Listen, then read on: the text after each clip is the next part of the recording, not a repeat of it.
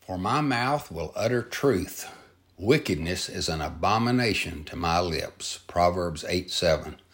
Boy, it's wonderful to know that God always speaks truth.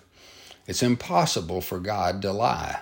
He never deceives or tricks or breaks a promise. And although most of us tell the truth most of the time, we sometimes are mistaken or exaggerate, falsify information, or just tell portions of the truth. God is not like that. He despises falsehood. Thus, the name on his side is True and Faithful Witness in the book of Revelation.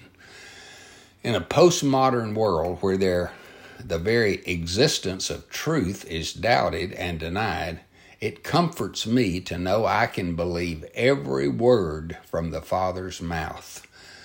Father, may this truth cause us to totally trust you, to keep your word. Help us also speak words of truth. Amen.